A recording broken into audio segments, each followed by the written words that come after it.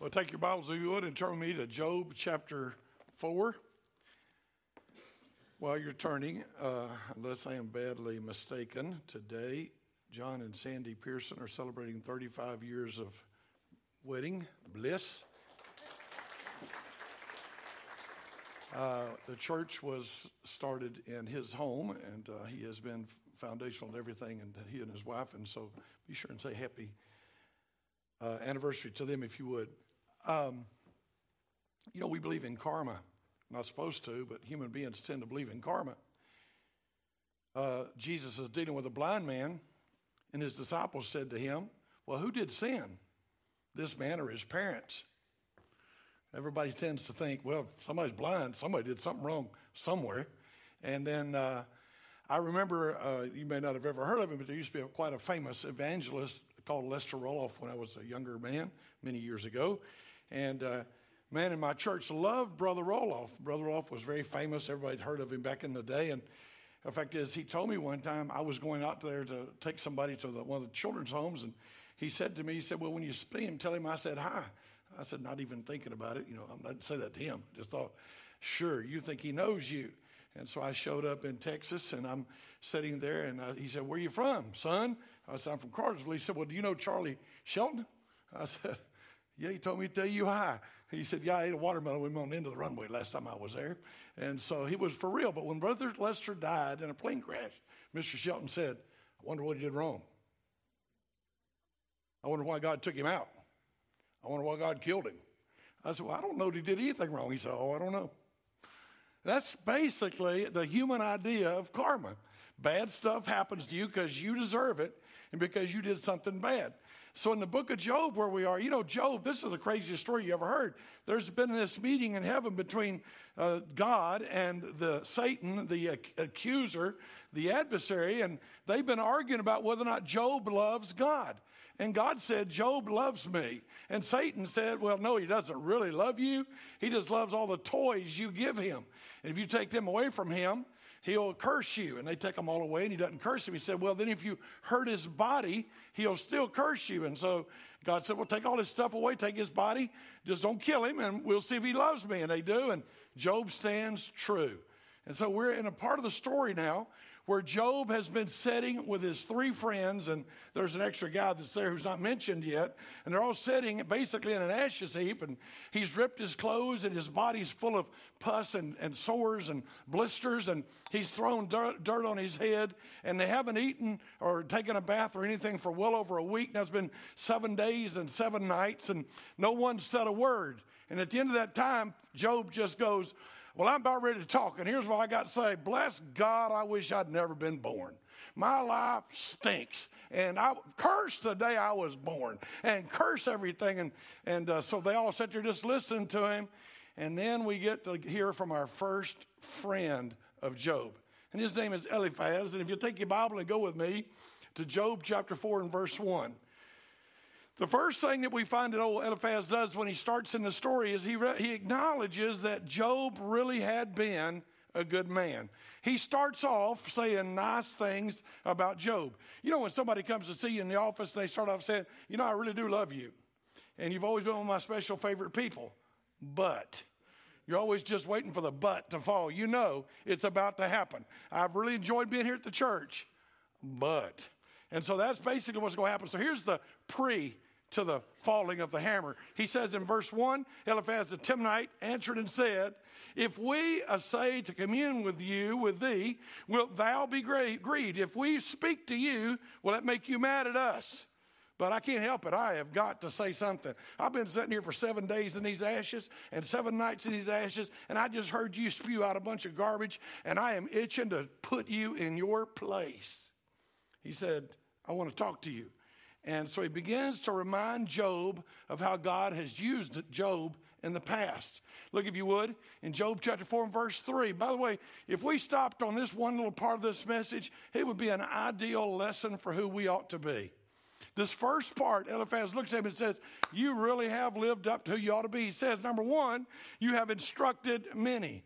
Won't you underline that? Instructed many. Won't you write beside that in the margin of your Bible, am I involved in discipleship?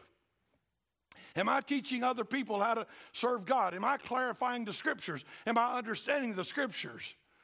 This means he has rebuked and warned and helped and matured other people.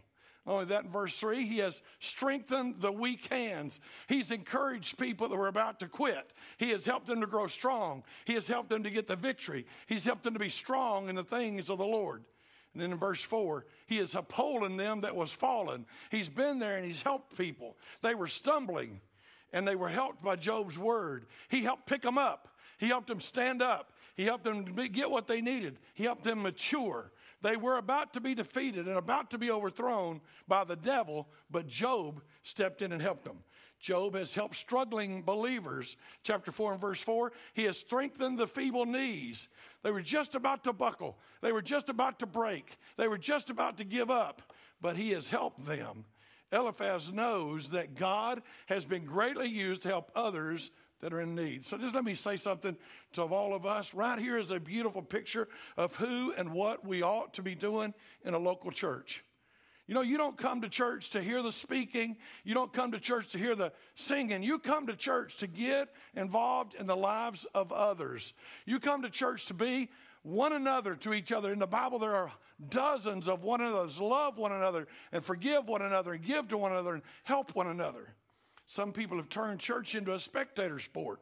It was never meant to be that. Everything Eliphaz says to him is a picture of what you and I ought to be doing.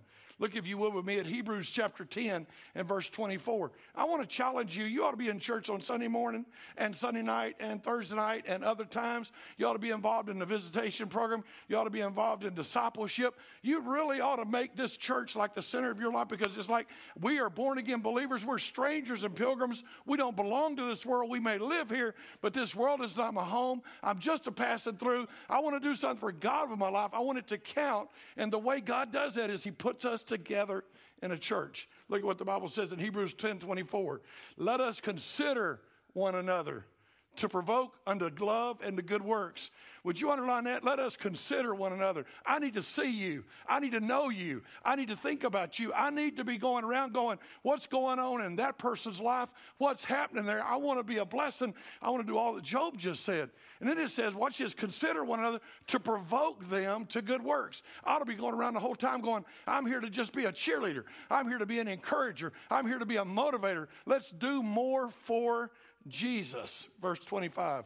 And don't forsake the assembling of yourselves, as the manner of some is. See, most people tend to drop out of church. Hey, you live in a day and time when there's less church than ever. You call off, now you go to church, no Sunday school, no Sunday night, no midweek. Let's go to 1 hour church. Let the preacher give us his dose of spiritual consolation, and let's live our lives. We'll tag 1 hour on there, and that's all. But Eliphaz says Job's not been that kind of guy. Job really has worked in the lives of others. Job's a rich guy. Job's a rich guy, and Job's been blessing people and helping people. He's the richest guy around. He's been blessing people and helping people. You ought to start taking church a little more seriously. You ought to start saying, hey, I need to be there for others. I need to be there to help people. I need to be there to be a blessing. Don't forsake the assembling of yourselves. Some people are going to go to less and less church, but we will be in more and more church. Because exhorting one another so much the more as you see the day approaching. How many of you believe Jesus is coming back? Say amen. Come tonight at 5 o'clock. You'll find out more about that. We believe he's coming back. And if you believe he's coming back, you don't go to less and less church. If you thought Jesus is coming tomorrow, you'd probably come to church tonight. But since you might not think he's coming to church, coming back, you're like, I'll check it. When he gets ready, when he sends a notice he's coming, we'll all be there. But that's not what it says here. We ought to consider each other and motivate each other. We ought to be together, and we ought to be helping each other. We come looking for a place to serve. You don't come to be served. Somebody said, I went to church that didn't shake my hand. I always want to say, well, whose hand did you shake? You know, I never have had to worry about whether or not they shook my hand because I was shaking theirs. Get involved in discipling new people. Everybody here, you ought to be. We need to strengthen these people. We need to help people grow. The bad days are coming. Just like they did to Job. We need to be ready for that. But now we get to Job 4 or 5. I mean, he's going to have 2 chapters here, chapter 4 and chapter 5. And in chapter 4 and chapter 5, he is going to be pretty mean. And he's been real generous. He's given him 4 verses of nice stuff. That's kind of like how it is, you know. Hey, how you doing? Love you, love the church. But, now watch it, verse 5. You ready? But now it's come upon you, upon thee, and you faint, thou faintest. It touches you, and you are troubled. He said, I'm going to bring this home. And said, now look, you have been a good guy, and you have done a lot of good stuff. But now your life's fallen apart, and you need to be strengthened. And instead of that, you've been a good teacher, but living it comes pretty hard. Preaching's easy, and preaching's cheap. And teaching's easy, and teaching is cheap. It's one thing to tell another person how to deal with their trouble when you're rich. But now you don't know what you're doing. You just lost everything. You used to run around the church telling everybody, oh, just trust Jesus. He'll take care of your finances. Oh, just trust Jesus. He'll help you and your family. Oh, just trust Jesus. He'll protect your kids. Oh, just trust Jesus. Your best life is now. Just trust Jesus. And Eliphaz said, well, now what you got to say, big boy? Because you ain't getting your best life now. Your children are dead. All your stuff is gone. Your wife wants you to curse God and die. And I see you can't practice what you preach. Look at verse 6. Is not this thy fear, thy confidence, thy hope in the righteousness of thy ways? Isn't this what you used to tell everybody? What you going to do now, big boy? It ain't nothing you like better when you're the preacher. You know, I've been the preacher for most of my life. And what you like when you're really discouraged and you're down, somebody will come to you and say, I heard you preach and say this. Why aren't you doing it? And I'm like, won't you just shut up? I was preaching. Now I'm living. Amen. I was preaching when I told you what to do. Now I got to live it. And that's a little bit different. That's what's going on. And now we come to karma. You can almost write it by the verse. Look at verse 7. Remember, I pray thee, Job, big boy, whoever perished being innocent. Now, Job, let's just be honest. Good people don't die. Innocent people don't die.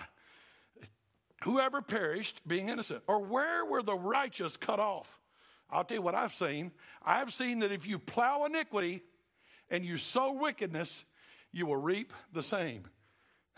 Can I just ask, are your kids not dead? When bad things happen to you, it happens because you deserve it, Job. The basic premise is bad things do not happen to good people. You're reaping what you sow. Big lesson here. Don't do like Eliphaz. The next time somebody needs a little comfort, please don't read this chapter before you go see them. Amen. Do not go to them and say, so your children died. Well, bless God, what'd you do wrong? That wouldn't be the best way to go about that. He's doing it completely wrong. And this is what we know. If you know your Bible, you've been studying along, we all know that none of this is happening because of anything Job did wrong. None of it. None of it. But in human eyes, you're looking at it and saying, how in the world do you go from the richest man one day to the poorest man the next day? How do you go from having a big, happy family with 10 kids in it to no kids the next day? You must have really done something wrong. But that's not what's happening. You can't judge people by what appears to be happening in their lives. By the end of the story, for the next chapters on top of chapters, they're going to look at Job and say, you deserve it. You did wrong. God's paying you for it. And when we get to the end of the book of Job, God's going to say, no, he didn't, and no, he wasn't, and you don't know what you're talking about. So let's realize there's more to the story than that. But I will tell you this, trials and troubles are coming for all of us. Odds are very good that we're not going to have as much tragedy as Job. But some of us aren't worried about our spiritual life. You nibble on the scriptures, you don't eat them. You taste a little bit of church, but you don't get in. You pray, but you don't pray much more than a little ditty, and you're just playing a game. There's no family devotions going on in your house. There's no seeking God. There's no memorizing scripture. You're just living life with a stamp, a post stamp of Jesus on your life. And trouble's coming. Trouble's coming. And you've got platitudes, but trouble's coming. Eliphaz reminds Job that God knows what he's doing. Job chapter 4 verse 17. Now here's a truth. He's wrong, but he's right. Look at chapter 4 verse 17. Shall mortal man be more just than God? Shall a man be more pure than his maker? You have no right, Job, to sit in judgment over God. He is the creator. He is the owner. He is the king. He is the all-powerful one. We are his property. We are his subjects. We don't make God in our image. We serve God. We choose to honor him. But Eliphaz, like many of you, has a very harsh view of God. It's the wrong view of God. It's the view I grew up with. It's the view I grew up with. I grew up thinking, I'd like to get to heaven, but I don't want to be there the first 50 or 100 years while I'm getting in the Baptist purgatory. I don't want all the stuff, the bad stuff God's going to do to me. But many of us live our lives like God is an angry God who just wants to hurt us.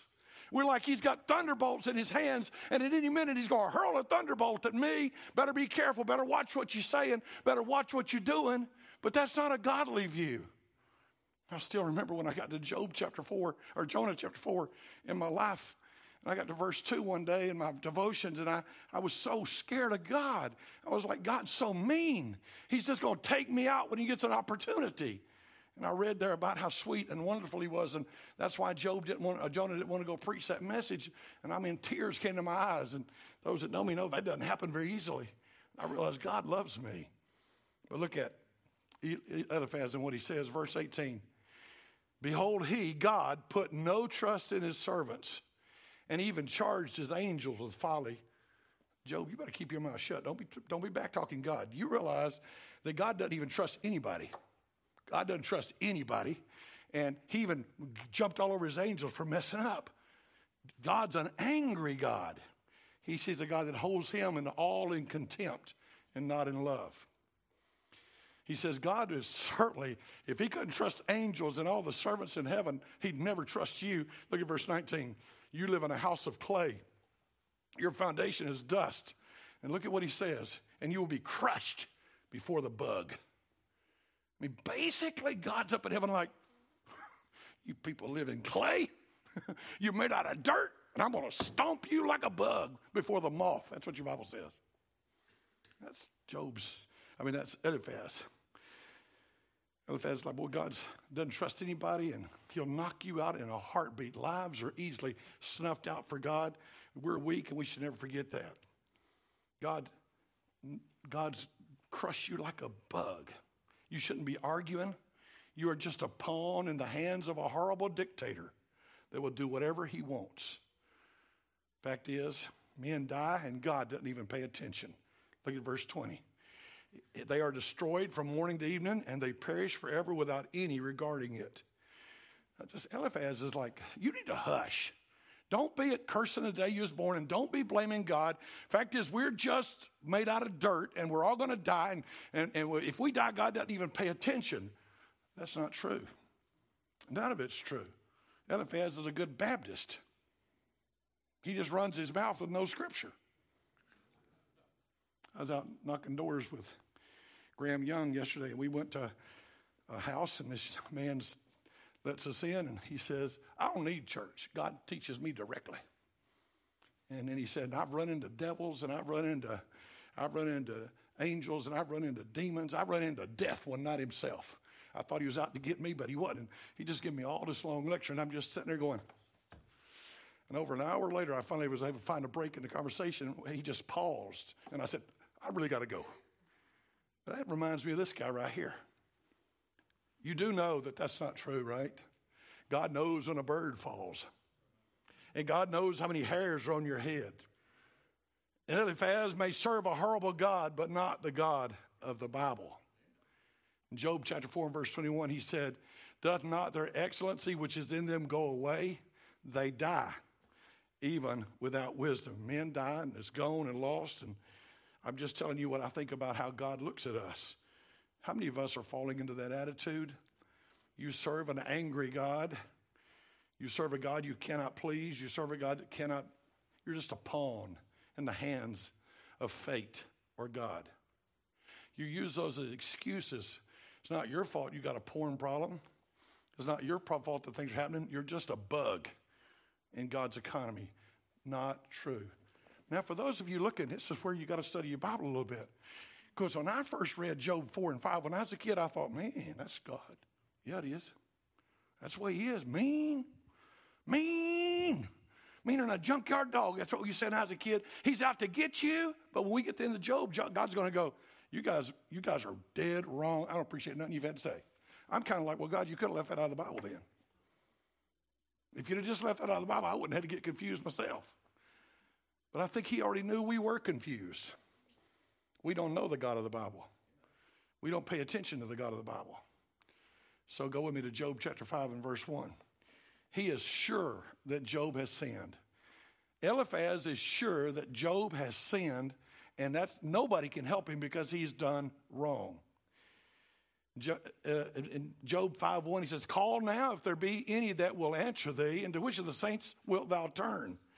There's nobody going to help you. See, won't you call and see if he'll answer you? Nobody's going to help you. You're wrong to be angry about what's happening. But I will say this to you, Job, your bad attitudes are going to hurt you in the long run. I think we got a little bit of truth slipped in here. Look at this in verse 2, wrath kills a foolish man. You know what ends up happening? He's kind of right on that one. When things go wrong in our lives, we get angry. We're angry with God. And that's what a foolish man is. He doesn't believe in God, and he's angry without any reason to be angry. And so he said, don't let your anger take over. We're to look to God and wait on him instead of being a fool and not taking him into consideration. Envy slays the silly one.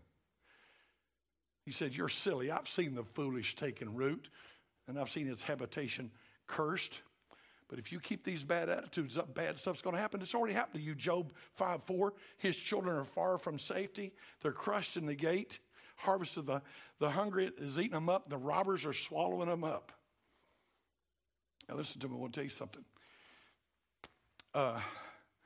You know that you're learning the right attitude about God, and the Word of God has a massive effect on your children. It has a massive effect on your children. Eliphaz, you can marker down his kids are going to be bitter, angry kids that had been taught to serve a really bad God. So many of you have taken an ounce of a Baptist preacher, an ounce of Bible, and a pound of a Baptist preacher's preaching, and you've never studied your Bible, and you go home with bad attitudes about God, and you say stuff with no biblical basis like Eliphaz does, and you are bringing that wrath and that jealousy, and you're building foolishness into the hearts of your kids. We need to know God. We need to know the God of the Bible. So Eliphaz is back on his little rant. In chapter 5 and verse 6, he said, affliction doesn't come out of nowhere. It doesn't come out of the dust.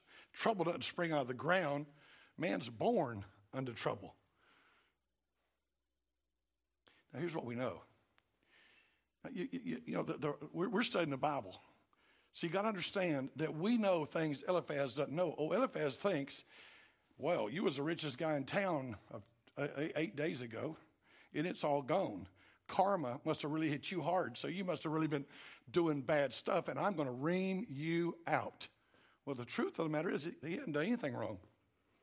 He hadn't done anything wrong. He is totally innocent in this story. In fact, the only thing that's happened here is God and Satan are having a discussion, and Job is the one in the middle of it.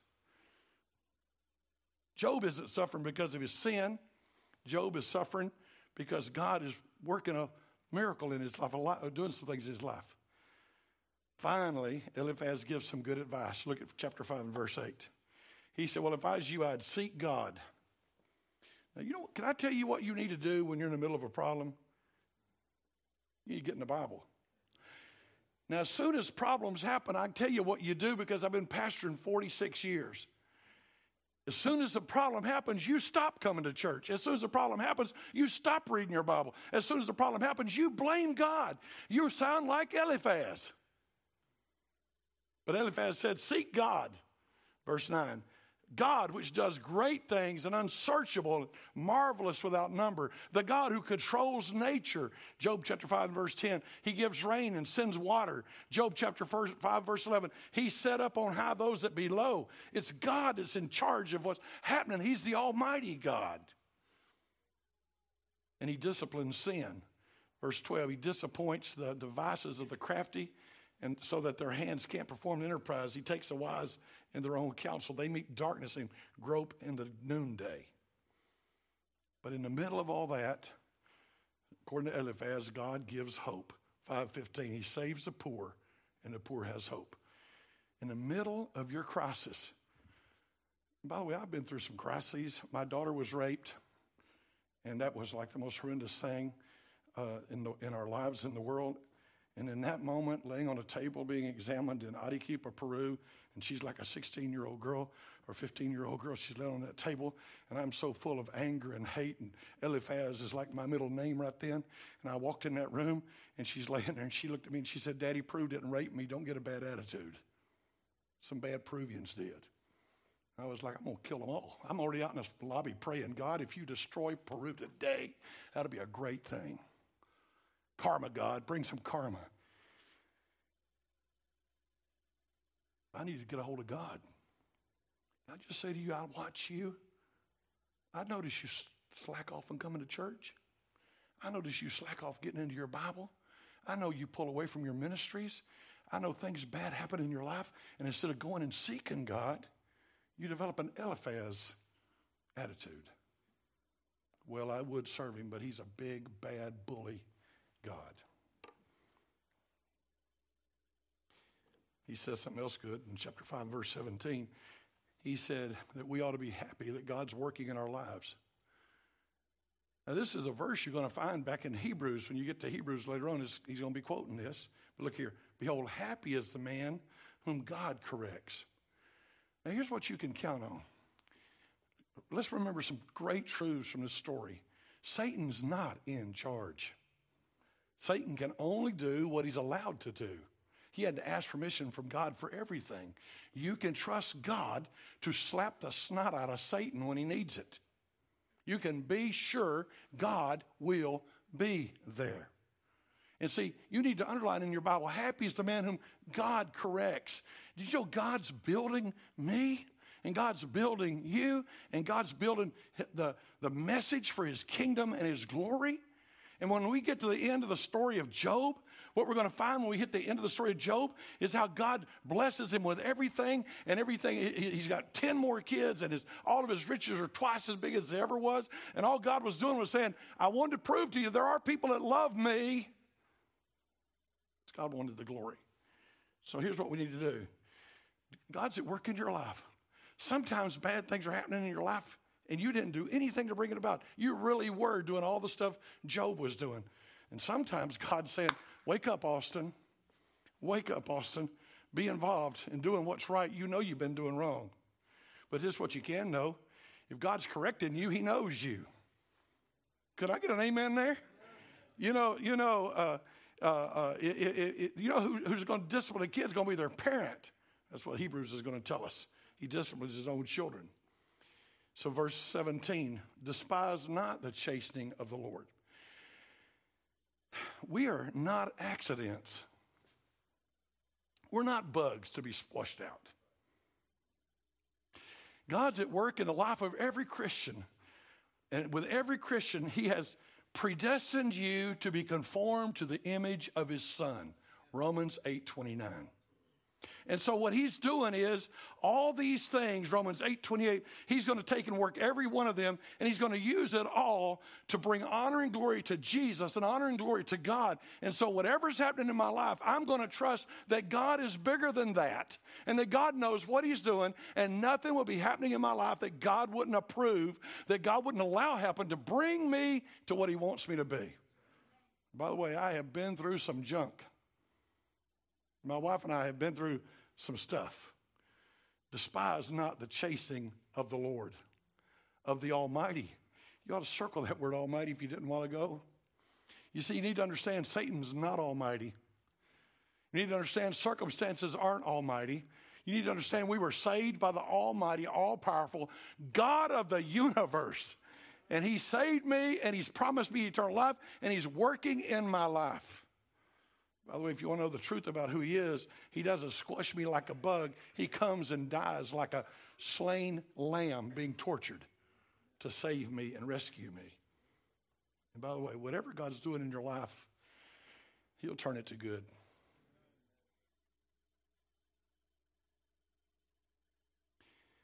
When our daughter was raped, I'd spend hours praying. I said, God, what in the world? What in the world? So then I would try to imagine how God could turn it into something great. And I used to say, well, God, if she's pregnant, help me, help that boy to be a man of God. Because God can do with anything that happens, God does great stuff. That's what it says in verse 18. God makes sore, but he binds up. God wounds, but his hands make whole. And some of you need to be hurt this morning. A famous old preacher said one time, I hope I make you mad enough to get right with God. You've been living in sin and arrogance. You don't believe you need to repent. You don't believe you need to turn to Jesus. You need to give up on you and believe him. And junk's happening in your life, and you look at it as the most horrible thing. But I have found over the years that more people get right with God in crisis than any other time. You let their life fall apart, they'll get saved. You let their world come crushing down, and they'll get saved. He binds up, and he makes whole. So if you're not saved this morning, he's at work in your life. But then for every one of us that are Christians, I am so wrapped up in Austin. That's me. I'm so wrapped up in me many times that God needs to allow junk to happen in my life so I'll quit thinking about me and my stuff and my family and my things, and I can focus on him. And the truth is, I live too much of my life down here. If you then be risen with Christ, seek those things which are above. Set your affection on things above. God's at work in our lives. You are not an accident. Things aren't just going to happen. God is at work. He disciplines, but he bandages and makes whole. It is interesting how Eliphaz started off saying nice things, and he's going to end up doing that. If you look at chapter 5 and verse 19, he said, he shall deliver you. God's going to turn this around, Job. I think that's kind of funny. I'm like, you started off nice, got really dirty, mean in the middle. And now you're like, God's going to turn this around. In 7, there shall no evil touch thee. In famine, he shall redeem you from death. And you do not need to be afraid. In verse 24, God makes his people to live in peace. And in verse 25, he said, and your seed will be great, and the offspring of the grass is like the grass of the earth. Now listen to what I'm going to tell you. The world wants you to think you're an evolved animal. And you are subject to scientific analysis. And you're subject to, they can sit down and tell you, we do this because 10 million years ago our ancestors did that. They'll do anything they can to take God out of the equation. And Eliphaz is wrong with some of his dumb things he has to say, but at least Eliphaz knows there's a God in heaven. And you need to know that. You cannot live your life like we're evolved animals. You cannot live your life thinking it's just me and my house and my children and my stuff and me to enjoy life. There's something bigger going on in the story. There's an underlying picture taking place in all of this, that in every minute of this story, God in heaven's at work. He is paying attention to the discussion because he's going to come back and answer the discussion. He's paying attention. He's paying attention to you. He knows if you've been born again. He knows if you're saved. He knows if you're going to go to heaven when you die. He knows if you're living a life that ignores him. I think you're great. I mean, I really think you're great. I see you on Sunday mornings. You look awful nice. But I don't know you, but he does. And he knows that when you lay yourself down tonight, he knows if he is first or not. He knows if he's getting the preeminence or not. And you can mark this one down. He's going to bring you to him. No matter what he has to take us through. He has predestined us, Romans 8:29, to be conformed to the image of his son. So God started working in my life way before this, but on May the 6th, 1962, he saved me. And what he said was, Austin, I'm going to take you along all this journey, but when I finish, you're going to look like Jesus. You're going to have his attitudes. It'll happen after I'm sure I get to heaven because I'm not going to get there. But God's been working in my life, and he's still working in my life. And he's working in your life. You could help him. You could be willing and docile. You could take your Bible and read it and pray and ask the Holy Spirit. Because one way or the other, if you're his, You don't get to be who you want to be. Born again people don't get to be who they want to be, unless who they want to be is what Jesus wants them to be. We are not our own. We were bought with a price. Therefore, glorify God in your body. So if you're not saved, get saved today. And if you are saved, let's humble ourselves and say, God, work in my life. Don't take things as accidents. Realize that the Almighty is at work.